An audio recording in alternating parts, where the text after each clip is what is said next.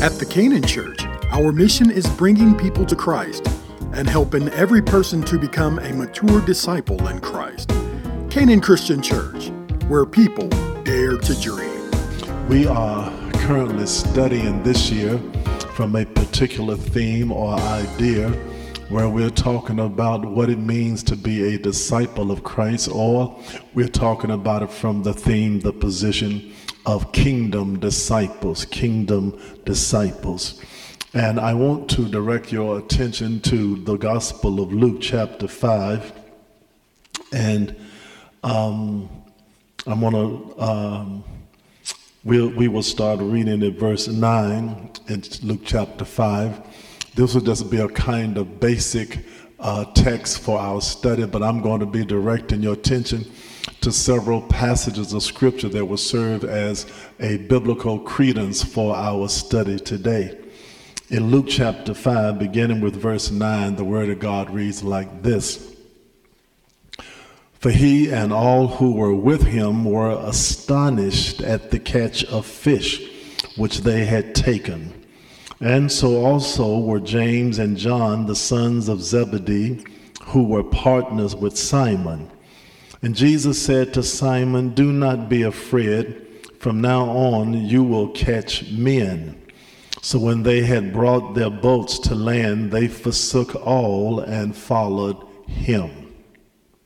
Now, this is an episode in the life of Christ wherein we see Jesus working with the people who he would call to be his disciples, the 12 disciples, as well as Jesus ministering to and teaching multitudes of people as to what the kingdom of God was all about. In this story, Luke says that Jesus was at a place called the Lake of Gennesaret, and that he would take time to teach the multitudes from a boat. Then, as Jesus was teaching, he saw that the disciples were going fishing, and they had gone out into the lake of Gennesaret. But Jesus admonished them to go out a little farther and to let down their nets for a catch.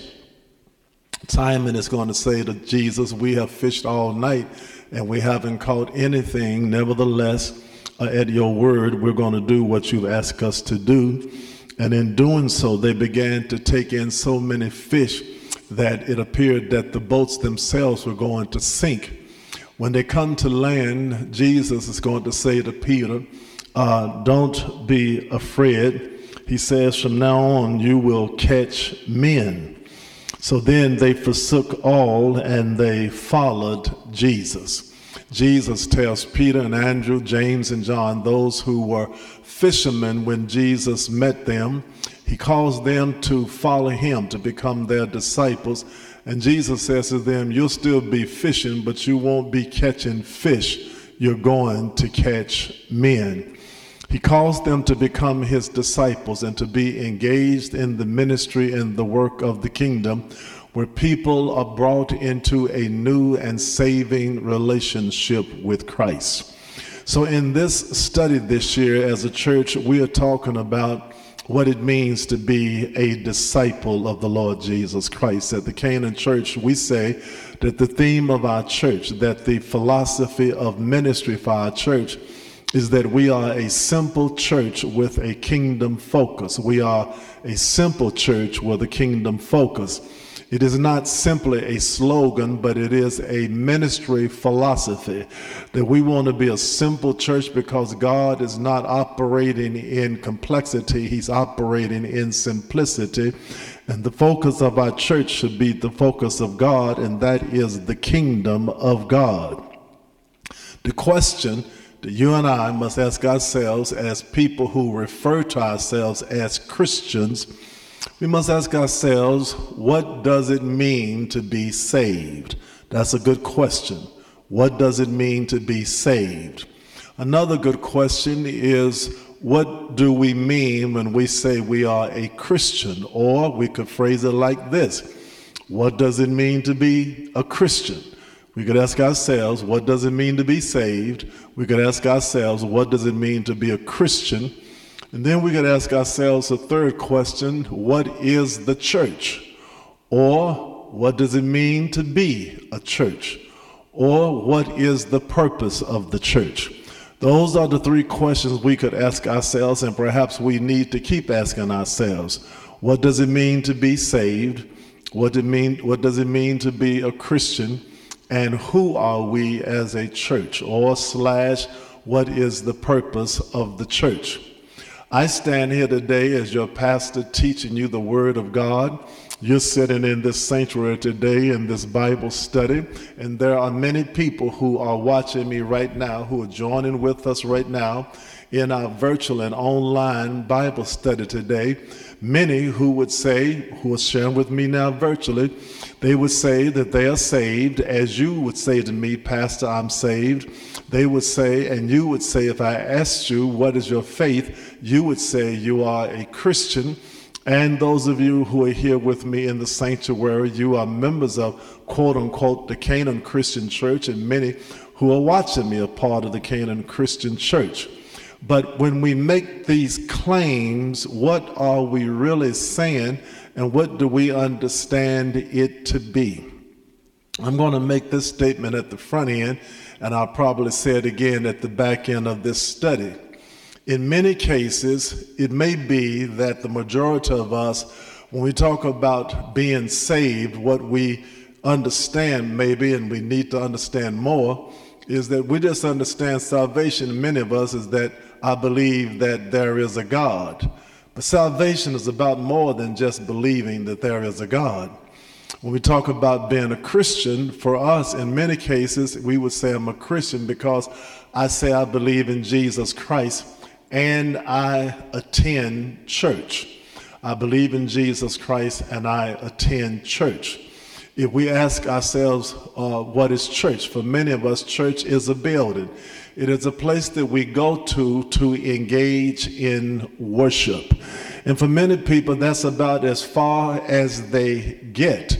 But all of those answers are really insufficient, and to a great degree, we could say that it is erroneous because it's not really speaking biblically of what it means to be saved, what it means to be a Christian, and what it means to be a church. When we say that we are saved, we're saying that we have come to know Jesus Christ as our personal Lord and Savior. And having come to know Him as Lord and Savior, we have surrendered and submitted our lives to Him. We have believed that God has forgiven us of our sins and brought us into a new and wonderful relationship with Him because Jesus Christ gave His life on the cross for the remission of our sins. That's what it means to be saved. Saved means that I've been reconciled to God through the blood of the Lord Jesus Christ. And God has cleansed me from my sins, given me a new life in Christ. When we say that we are a Christian, we are saying that again, that we have put our hope and trust in one person, in the Lord Jesus Christ, who says, I am the truth, the way, and the life. No man comes unto the Father but by me. And having put my faith and hope and trust in Jesus, I have then taken Jesus at His word when He said, if any man would be my disciple, let him first deny himself, take up his cross and follow me. So being a Christian then would mean that I am a follower of the Lord Jesus Christ. I'm not just a fan of Jesus. I am a follower of Jesus, and I seek to do His blessed will. I seek to learn His word and to practice His word in my life on a daily basis right now while I'm still breathing and living in this world. That is what it would mean to be a Christian. And when we talk about being a Christian, we're talking about Christian ethics. And Christian ethics has to do with applied Christianity.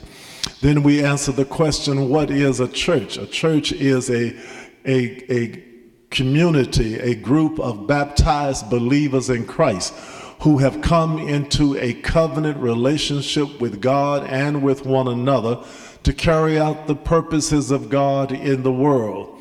Church is not a building.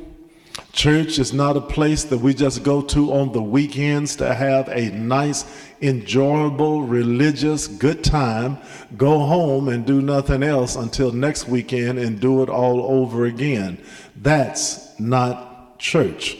Church, again, one of the oldest definitions of church is a body of baptized believers of Jesus Christ, who have come into a covenant relationship with God and with one another to carry out the purposes of God in the world.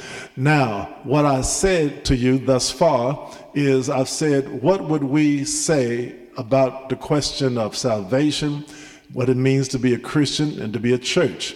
I then share with you what would be the responses of many people in a very simple way, which we would say that it is an inaccurate response and in many cases an erroneous response.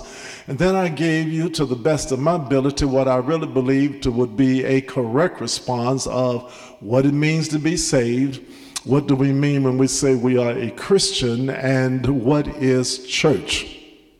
Now, having said that, beloved, let me tell you what we have, perhaps all of us have done across the years. What we have done is we've learned how to play church. That's what we've learned. We've learned how to play church, but not be church. I don't say that sarcastically. I don't say that negatively. I don't say that mean-spirited. I say it honestly. What many of us have learned across the years is we have learned how to play church. Just coming into the sanctuary on Sunday, being emotionally moved and tickled, having a nice religious time, going home, have nothing to do with God no more during the week. We may pray if we find ourselves in some trouble. But outside of that, we just kind of go through our daily routine. We then come back the next weekend and we have a worship experience, and it is important to come to church and worship together, but we enter to worship and we depart to serve, so says the Bible.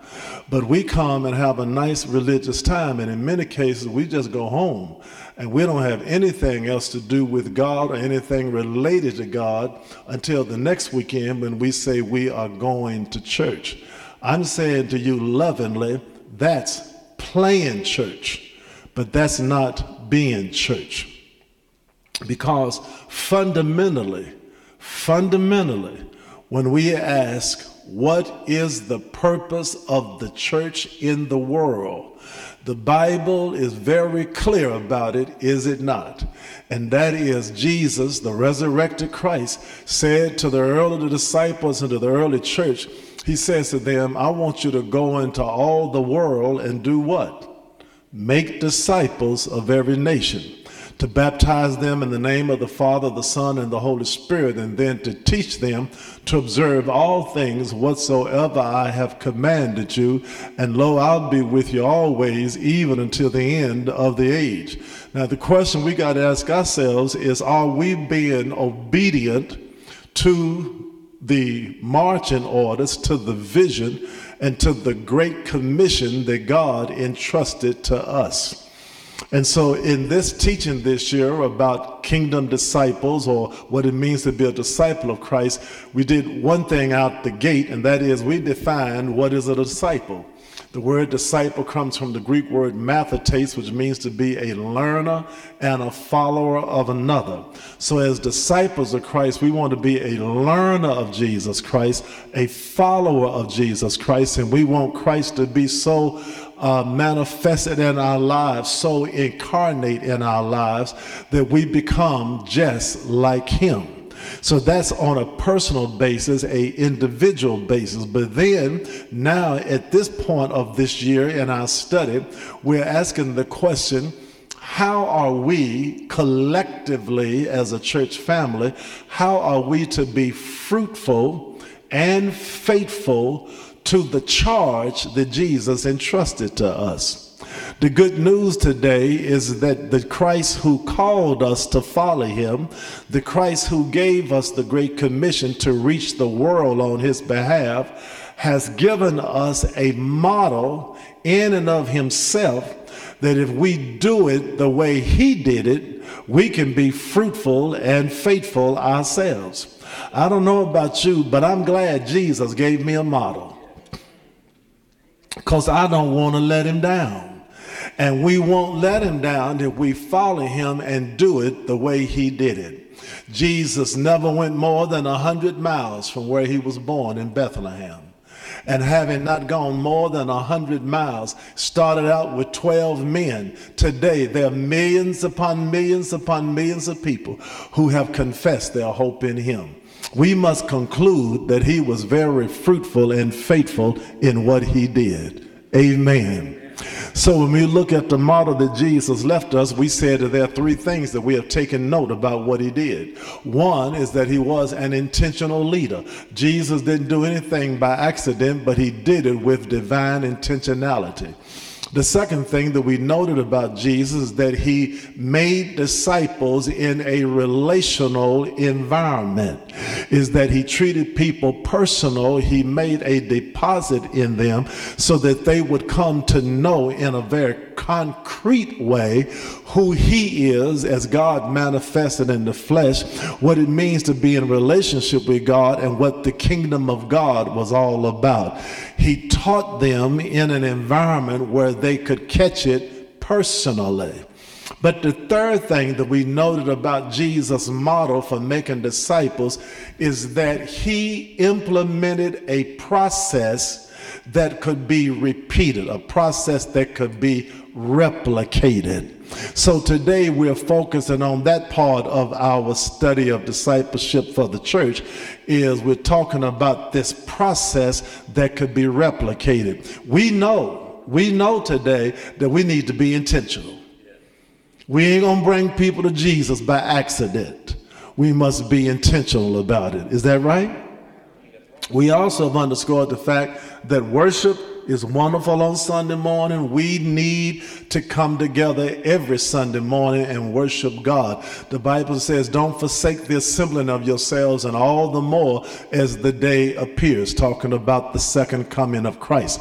So we need that collective worship experience on Sunday morning. I look forward to worship every Sunday morning.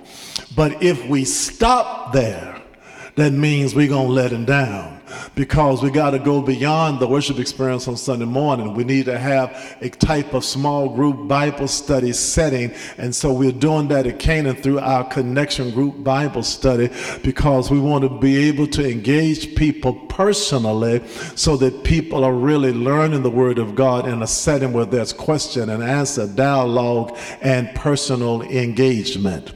But the third part of our study again means that we must do what we do in a way that can be replicated and where we continue the process over and over again. So now that's where it brings us into our study today, because when you look at this text in Luke's gospel, Jesus has recruited men to be his followers. Peter and Andrew, James and John and Zebedee and others, they become the disciples of the Lord. And Jesus is teaching a multitude of people. He says to Simon and Andrew, and he says to James and John, you were in the fishing business catching fish, but now you're going to catch men. After having called them to be his followers, Jesus will sit down with these disciples. He will teach them in many different forms and facets. Sometimes he would teach them with parables. Sometimes he would teach them with life stories. Sometimes he would teach them with parables, but he would use different facets and opportunities to teach them what it means to be a disciple. But not only would he do that in terms of parables and life stories and situations, but then he would send them out with assignments and give them instructions as to what they were to do. If you go to Luke chapter 10, beginning with verse 1, I'm not going to read the text, I'm just pointing it out to you, but I would encourage those of you who are sharing with me virtually this morning, as well as those in the sanctuary, that you would read Luke chapter 10, read verses 1 through verse 12. 12, read verses 1 through verse 12, and it is the sending out of the 70. He sent 70 disciples out, and he sent them out in twos. He sent them out in twos, and they were to go out speaking to people about the kingdom of God. Jesus tells them what to take. He tells them what not to take. He tells them what to do if people receive them. He tells them what to do if people do not receive them. He assures them that they're going to have the power and the presence to share this gospel and do the ministry that he has entrusted to them. So then when you stay in Luke chapter 10, when you get to Luke chapter 10, verse 17, listen to what the Bible says. It says, then the 70 returned with joy, saying, Lord, even the demons are subject to us in your name. And he said to them, I saw Satan fall like lightning from heaven. Behold, I give you the authority to trample on serpents and scorpions and over all the power of the enemy, and nothing shall by any means hurt you. Nevertheless, do not rejoice in this, that the spirits are subject to you, but rather rejoice because your names are written in heaven. He sent the 70 out how? By two. Gave them instructions as to what to do. Told them what to take, told them what not to take. Told them this is what you do when men receive you. This is what you do when they reject you.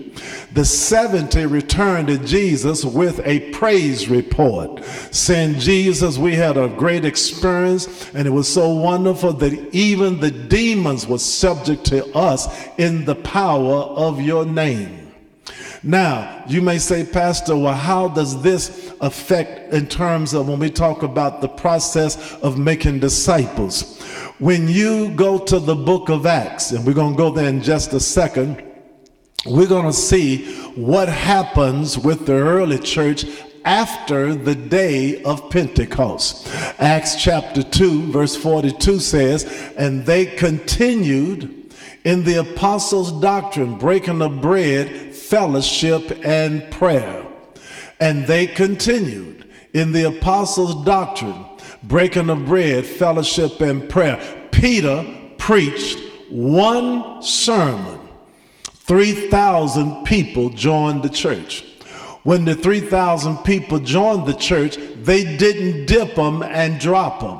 They didn't baptize them and leave them alone, but they did something with them.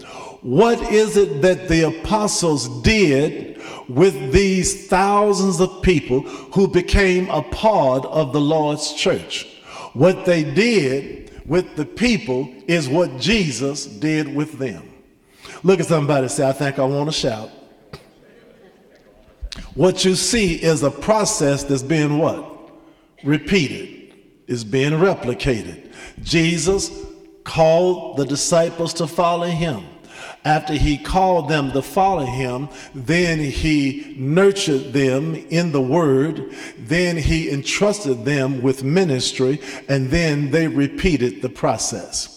Let me say it again. Jesus called people to follow him.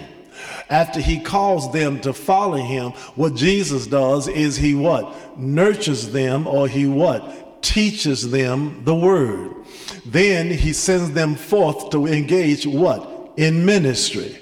And then the process is repeated. Let me say it to you again so you can catch it. Jesus calls people to do what? Follow him. The next thing he did with them is what? He taught them the word of God. The next thing he did is he sent them out, or gave them an assignment to go out, and he entrusted them to be engaged in ministry.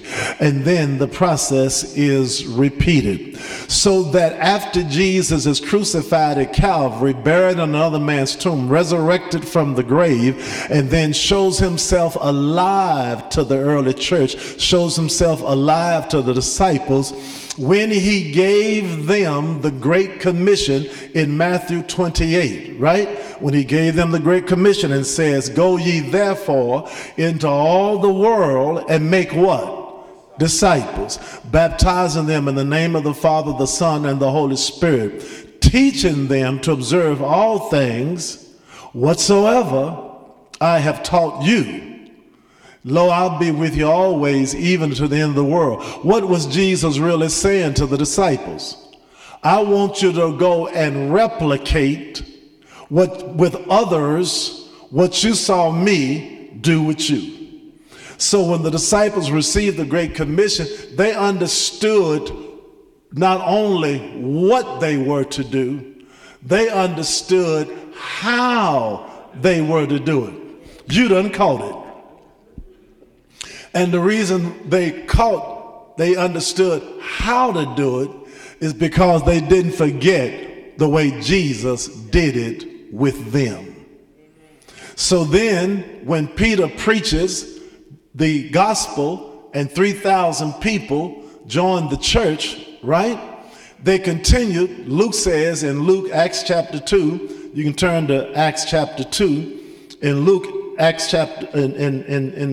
chapter 2, Luke says with verse 42, and they continued steadfast in the apostles' doctrine and fellowship and in the breaking of bread and in prayers.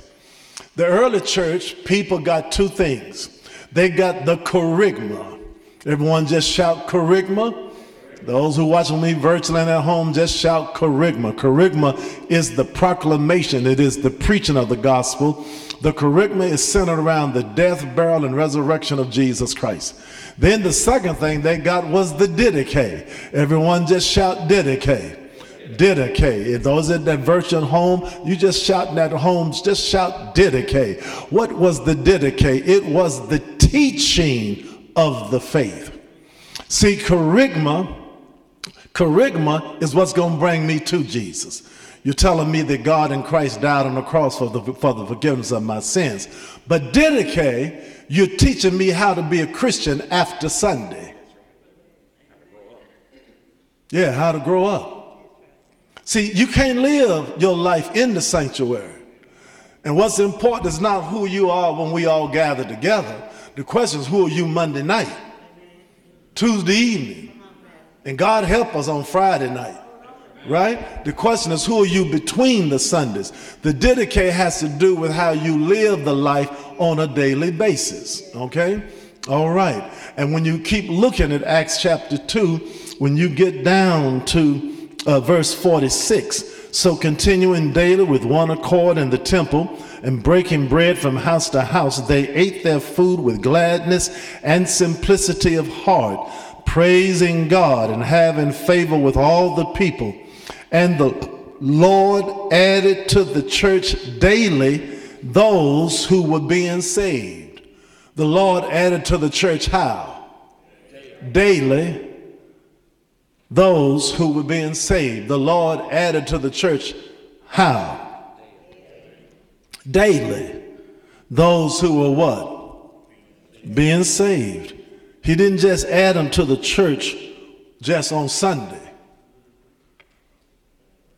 Did you miss that?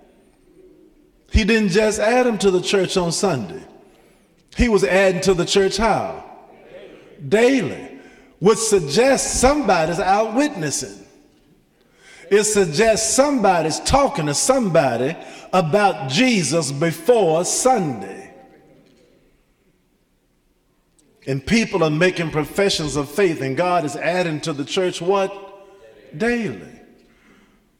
Could we not believe in this 21st century that God could still add people to the church daily if we would do what the early church was doing? And that is talking about Jesus when? Daily. And talking about Jesus to other people, right? Okay. Now, when you go to Acts chapter 6, go to Acts chapter 6, and we're told in verse 1, now in those days when the number of the disciples was multiplied, there arose a complaint against the Hebrews by the Hellenists because their widows were neglected in the daily distribution.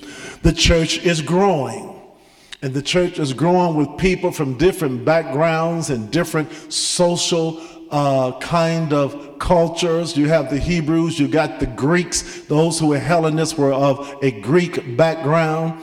And they began to complain that their widows were being neglected. The church is growing, the church is multiplying. And the disciples were first going to try to address this issue themselves. And then they said, no, because we're going to get away from the model that Jesus left us. We got to make sure that we stay with prayer and the ministering of teaching the word of God. So now this is how the ministry of the diaconus got started, the ministry of the deacons. They said, look out from among you and find 7 men of good report, men of good character, men who are saved, men whose lives are full of the Holy Spirit. And we're going to set them over this business, or set them over this work, or set them over this ministry of ministering to the people of God. We're going to stay with prayer, with teaching the word. So now the ministry of the deacons is given birth. We got some wonderful deacons sitting here right now. Brother Hurt, Brother Ellis, Albert, Burton. We got Brother Posey, we got Brother Mills. These are all wonderful deacons here in the church. Brother Holcomb. But deacons are not men who wear a black suit and a white shirt and sit down front and line a hymn. That's not deacons. The deacons' ministry is not centered around primarily what they do in a sanctuary on Sunday. The deacons' ministry has more to do with what they do outside of the sanctuary in helping me as a pastor to minister to the people of God. So I send deacons to the hospital to pray for the sick. I send deacons to people's homes when there's death. I send deacons to help minister to people when they have other spiritual challenges in their lives. The Bible says deacons ought to be men who are apt and able to teach the word of God and to give spiritual counsel to others. Yeah. A lot of churches are messed up today because they got, quote unquote, a deacon board and a trustee board. And trustee's not even a biblical office. You won't find it in the Bible. Where do we get that from? Because the church has tried to model the world rather than getting its directives from the book, from the Word of God.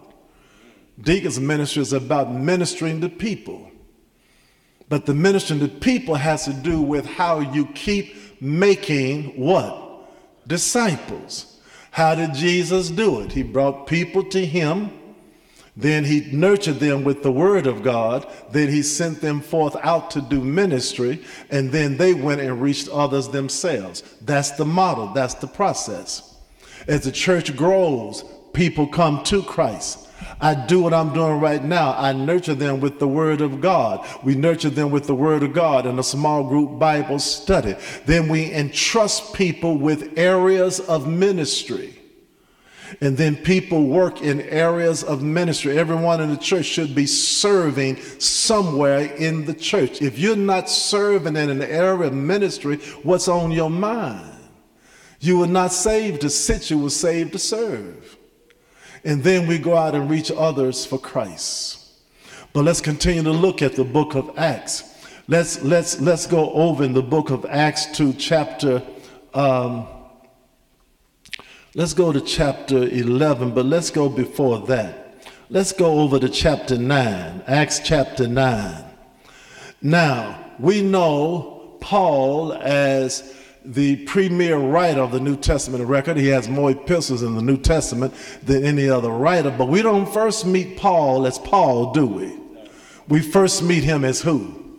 Saul. We meet him as Saul. And as Saul, what is he doing? He's persecuting the Lord's church. He's causing all kind of havoc for the people of God. But on the Damascus road, he's going to have an encounter with Jesus. And what's going to happen to him? He's going to get saved. His life is going to get changed. And after he is saved and after his life is changed, he's going to come and try to be a part of the Lord's church. He's going to try to be a part of the fellowship of the believers. But look at what we're told in Acts chapter 9, verse 26. And when Saul had come to Jerusalem, he tried to join the disciples, but they were all afraid of him and did not believe that he was a disciple. This man's life been changed. He's had a personal encounter with Jesus. He's saved. He tries to join the church, but the church don't want to take him in because he had a bad track record. Ain't that the way we act today?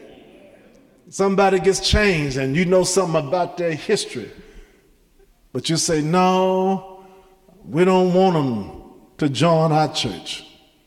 There's still a few churches around today that want to vote on you when you walk down the aisle to join. Ain't that crazy? Like you ain't never done nothing wrong. Which one of us are so righteous that we could stand and judge on somebody else because of their past? All of us got a past. Hallelujah. They were afraid to take Saul in because they said, this is the guy that's been causing havoc and trying to shut the Lord's church down. But you keep reading right there, and there's a wonderful brother by the name of Barnabas. Barnabas' name means son of encouragement. And when you get a chance, just do your own homework and you'll find out wherever you hear or read Barnabas' name in the Bible, he's always, Sister Ellis, encouraging somebody else. He's always comforting someone else. Verse 27 says, but Barnabas took him and brought him to the apostles. Don't miss that. But Barnabas took him and brought him to the apostles. Saul is saved. His life been changed. The church don't want to receive him. But Barnabas took him and brought him before the disciples. What that means, Brother Beecher, is that Barnabas, listen carefully, took Saul and helped to further disciple him. Every person who joins the church, every man, every woman who joins God's church needs somebody else to help disciple them. And that somebody else has to be more than the pastor. Come on, wake up and listen to me today. Every person who joins the church needs another believer to give them some spiritual cues, to point the way, to show them what the next step is. And if we're going to do discipleship correctly at the Canaan Church, it can't just be what Pastor Malone does. The discipleship responsibility and process must include and engage every man and every woman who's a member of the Canaan Church. There are two questions you ought to ask yourself every year. Question one is, who have I brought to Christ and into this church this year? Question number two, who am I spiritually mentoring right now? Who am I discipling? Who am I helping to get to that next place in Christ? Because each one of you should be a Barnabas. Each one of you should be an encourager, someone who's helping someone else to become a mature disciple. So let's go over to Acts chapter 11. Acts chapter 11, Peter and the other disciples are out spreading the gospel. People are coming to Christ. Now this time, Danielle, the people coming to Christ are not just Jews. It's Jews and Gentiles. And because so many people are coming to Christ, not just Jews, but Jews and Gentiles, the mother church, the home church, wanted to make sure that what was taking place was being done with authenticity and with integrity. So they sent Barnabas to go check the situation out.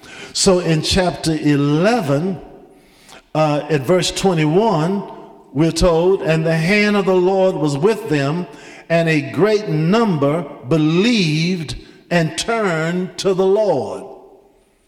They out sharing Christ, they're out spreading the gospel, they're out witnessing, and a great number of people are doing what?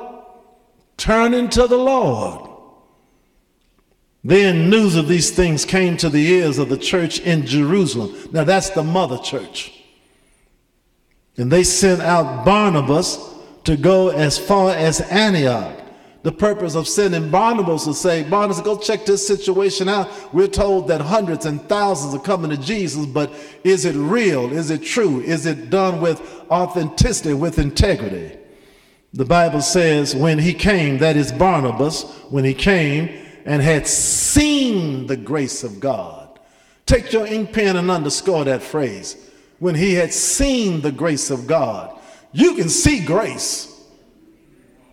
You can see people who, when their lives have been changed. The Bible says, and when Barnabas saw the grace of God, he was glad and encouraged them all that with purpose of heart they would continue with the Lord. Better when it says that they will continue with the Lord. What is Barnabas in essence telling them to do? Keep repeating the process, right? When you look at Jesus' model, what does his model say? He did ministry of discipleship making intentionally. He did it making disciples in a relational environment. And thirdly, he left a process that could be what? Replicated. Barnabas says to them, you're doing the right thing. You're witnessing. You're bringing people what? To Christ. You're teaching them what? The Word of God. You engage them in ministry, so you send them back out to tell others about Christ as we have told you about Christ, and then you teach them. What he has said to them that you continue with the Lord is keep the process going. Keep replicating the model that Jesus gave us. But stay right there in Acts chapter 11, and let's go over to verse 25. Now remember, Barnabas has discipled who? Saul, right? Verse 25 says, then Barnabas departed for Tarsus to seek who? Saul. And when he had found him, he brought him to Antioch. So it was that for a whole year they assembled with the church and taught a great many people. What was Barnabas and Saul doing? Teaching other believers the great truths of the Word of God as it pertained to the kingdom of God. And the disciples were first called Christians in Antioch. They were called Christians not because they walked around with a big Bible. They were called Christians because their lives so emulated the life of Jesus. Barnabas discipled Saul, and now Barnabas and Saul, right, together are now teaching all the Christians there at Antioch. Look at that picture. Albert, Barnabas took Saul, what? Under his wings, because the church was afraid to take him in. Barnabas said, come on, take him in. We all got to pass. And Barnabas is discipling Saul. And then Barnabas and Saul are now doing ministry together. Hundreds and thousands of people coming on the Lord's side because they're replicating the process. Saul is going to come to be known not as Saul, but as what? Paul. So when you get past the book of Acts, the letter, the epistle Paul wrote to the church at Rome, the letter he wrote to the church at Corinth, 1 Corinthians, 2 Corinthians, the letter that he wrote to the Christians of Galatia, the letter that he wrote to the church at Ephesus, the letter that he wrote to the church at Philippi, the letter that he wrote to the church at Colossae, the letter that he wrote to the church at Thessalonica, 1 Thessalonians, 2 Thessalonians, the letter that he's going to write to Timothy, the letter that he's going to write to Titus. All of these letters in the New Testament, nobody in the New Testament has more letters in the Bible than Paul. But what if Barnabas had not discipled Paul? What What would we have when the Bible says that Saul tried to join the church, but they were afraid to take him in? If Barnabas had not discipled him, look at what we would have missed. Yeah. Ain't that something? Aren't you glad for Barnabas? Look at somebody and say, I want to be like Barnabas. I want to bring people to Christ, and I want to help them to become disciples of Christ. And then turn over to 2 Timothy. Turn to 2 Timothy chapter 1. No, 2 Timothy chapter 2. 2 Timothy chapter 2, verse 1. Paul is writing to his understudy Timothy. In Acts, around Acts chapter 15, don't go there, I'm just telling you about it. In Acts chapter 15, there's Paul, there's Barnabas, and there's John Mark. Barnabas and Paul are going to get divided about John Mark. Because those of us who disciple others, we have our own weaknesses and our own faults and failures. And John Mark, he did something to irritate Paul, let Paul down, disappointed Paul. And because he disappointed Paul, Paul said to Barnabas, John Mark can't go with us where we're going now. And Barnabas said, no, Paul, I want John Mark to go. And Paul said, well, Barnabas, if John Mark goes, I'm not going with you. So Barnabas said to Paul, well, then you go on yourself then, because I'm taking John Mark with me. So now Barnabas is going to take John Mark with him and keep discipling John Mark. And Paul's going to separate from Barnabas, and then he's going to take Silas with him. So now you begin to read that Paul is discipling Silas, and Paul disciples Timothy, and Paul disciples Titus, and Paul's going to disciple even Luke. Now, toward the end of Paul's life, Paul recognized the mistake that he made. And so before he died, when he was in prison, he tells them, he says, Luke, he says, send me my books, because I ain't through studying about Jesus. Send me my cloak, because it's cold in this prison. And then Paul says to Luke, and go get John Mark and send John Mark, because I want to tell him that I'm sorry. Somebody, before you die, you better go find your John Mark and tell him that you're sorry. Paul didn't want to die with that on his record. But John Mark is discipled by Barnabas, but Paul is going to disciple Silas, he's going to disciple Timothy, Titus, and even Luke. Now, in his second letter to Timothy, chapter 2, look at verse 1. You therefore, my son, be strong in the grace that is in Christ Jesus. Listen very carefully to verse 2. And the things that you have heard from me among many witnesses, commit these to faithful men who will be able to teach others also. Y'all see that? What is Paul telling Timothy? And I'm through. He's telling him, keep repeating the process. Keep replicating the process. Sister Hurt, this is church at its best. You get saved. Then you go out, you're witnessing someone else, family, friends, co-worker, whoever, but you're sharing Christ with someone, and you're trying to do it every week. God blesses you to lead someone else to Christ. That person joins the Canaan church.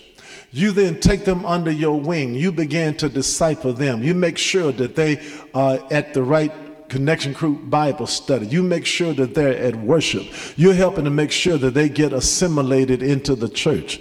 You help to make sure that they get involved in ministry. That person then becomes a Christian. That person growing up spiritually in their relationship with Christ, and then that person gets involved in ministry. And then Sister Hurt, they go out and they do the same thing with someone else that you did with them.